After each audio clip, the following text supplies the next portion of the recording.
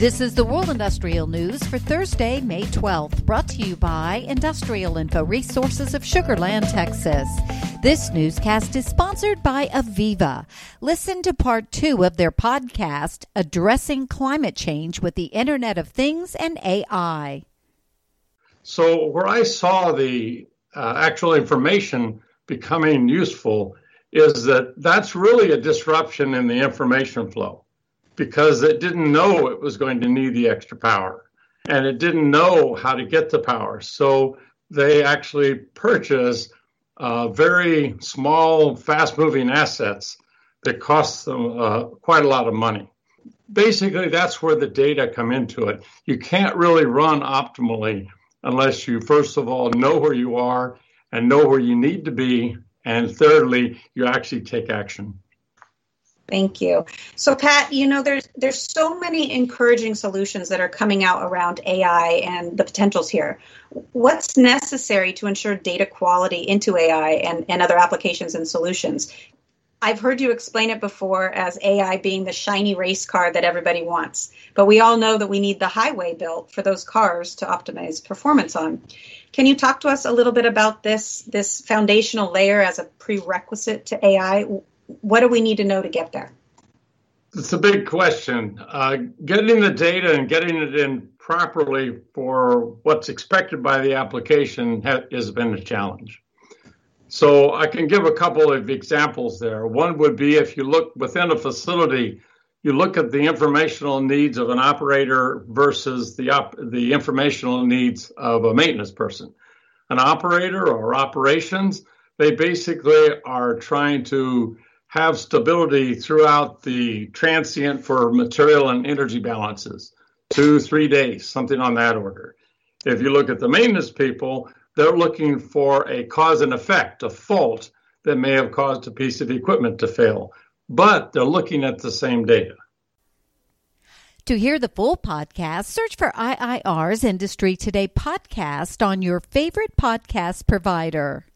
As the Electric Reliability Council of Texas moves into its second week of what some are calling the August and May, with temperatures ranging in the lower 90 degrees to the triple digits, the grid operator has assured the state it will deploy all available tools in order to maintain grid reliability.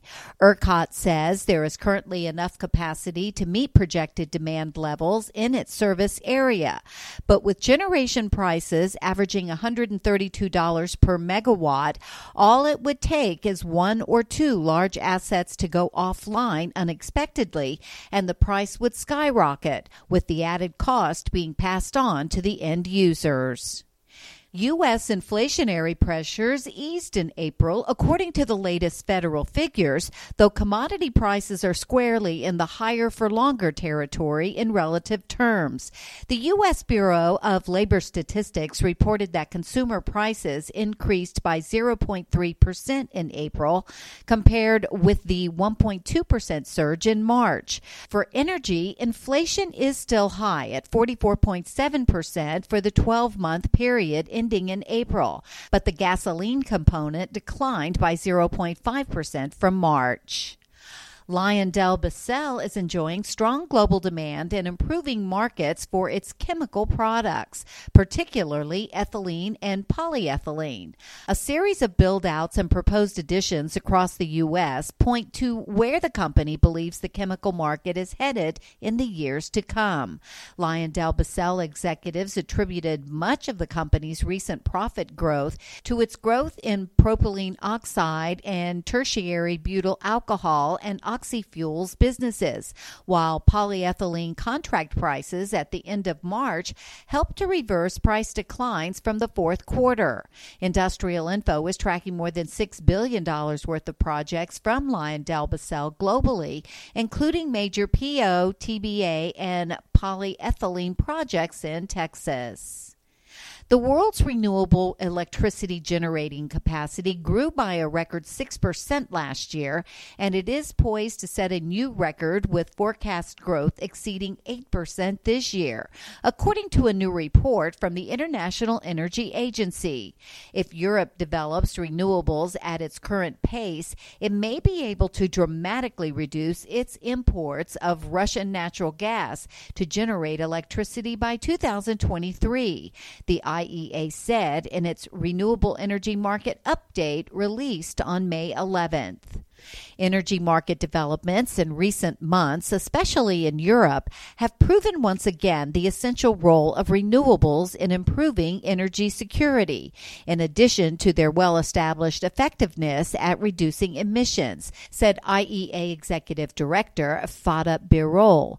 Cutting red tape, accelerating permitting, and providing the right incentives for faster deployment of renewables are some of the most important actions governments can take in order to address today's energy security and market challenges, while keeping alive the possibility of reaching our international climate goals.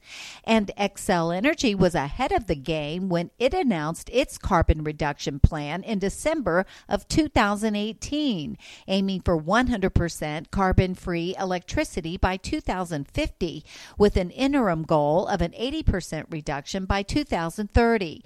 The company is taking steps toward this goal with plans for its service territories in Minnesota and Colorado, and is preparing to issue requests for proposals for these projects as the year progresses. For details on these and other breaking news, read the full stories at www.industrialinfo.com.